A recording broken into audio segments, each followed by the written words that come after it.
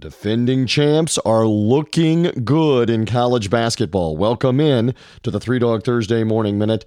I'm TJ Reeves. What a comeback by the Virginia Cavaliers as they get off the canvas and beat fifth-ranked Florida State at home, but closing out the game after being down by as many as 6 points in the final 5-6 minutes of the game. They end up winning it by 5, making clutch free throws, making big plays. So don't give up on Virginia, which lost some games earlier in the ACC schedule, including to Florida State.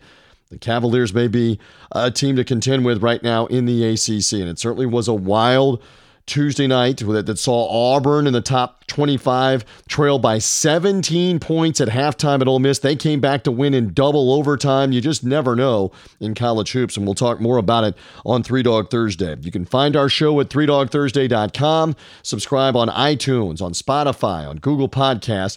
We'll talk lots about the Super Bowl, lots about the college hoops, and more. It's all part of Three Dog Thursday, and thank you for finding me here on the Three Dog Thursday Morning Minute.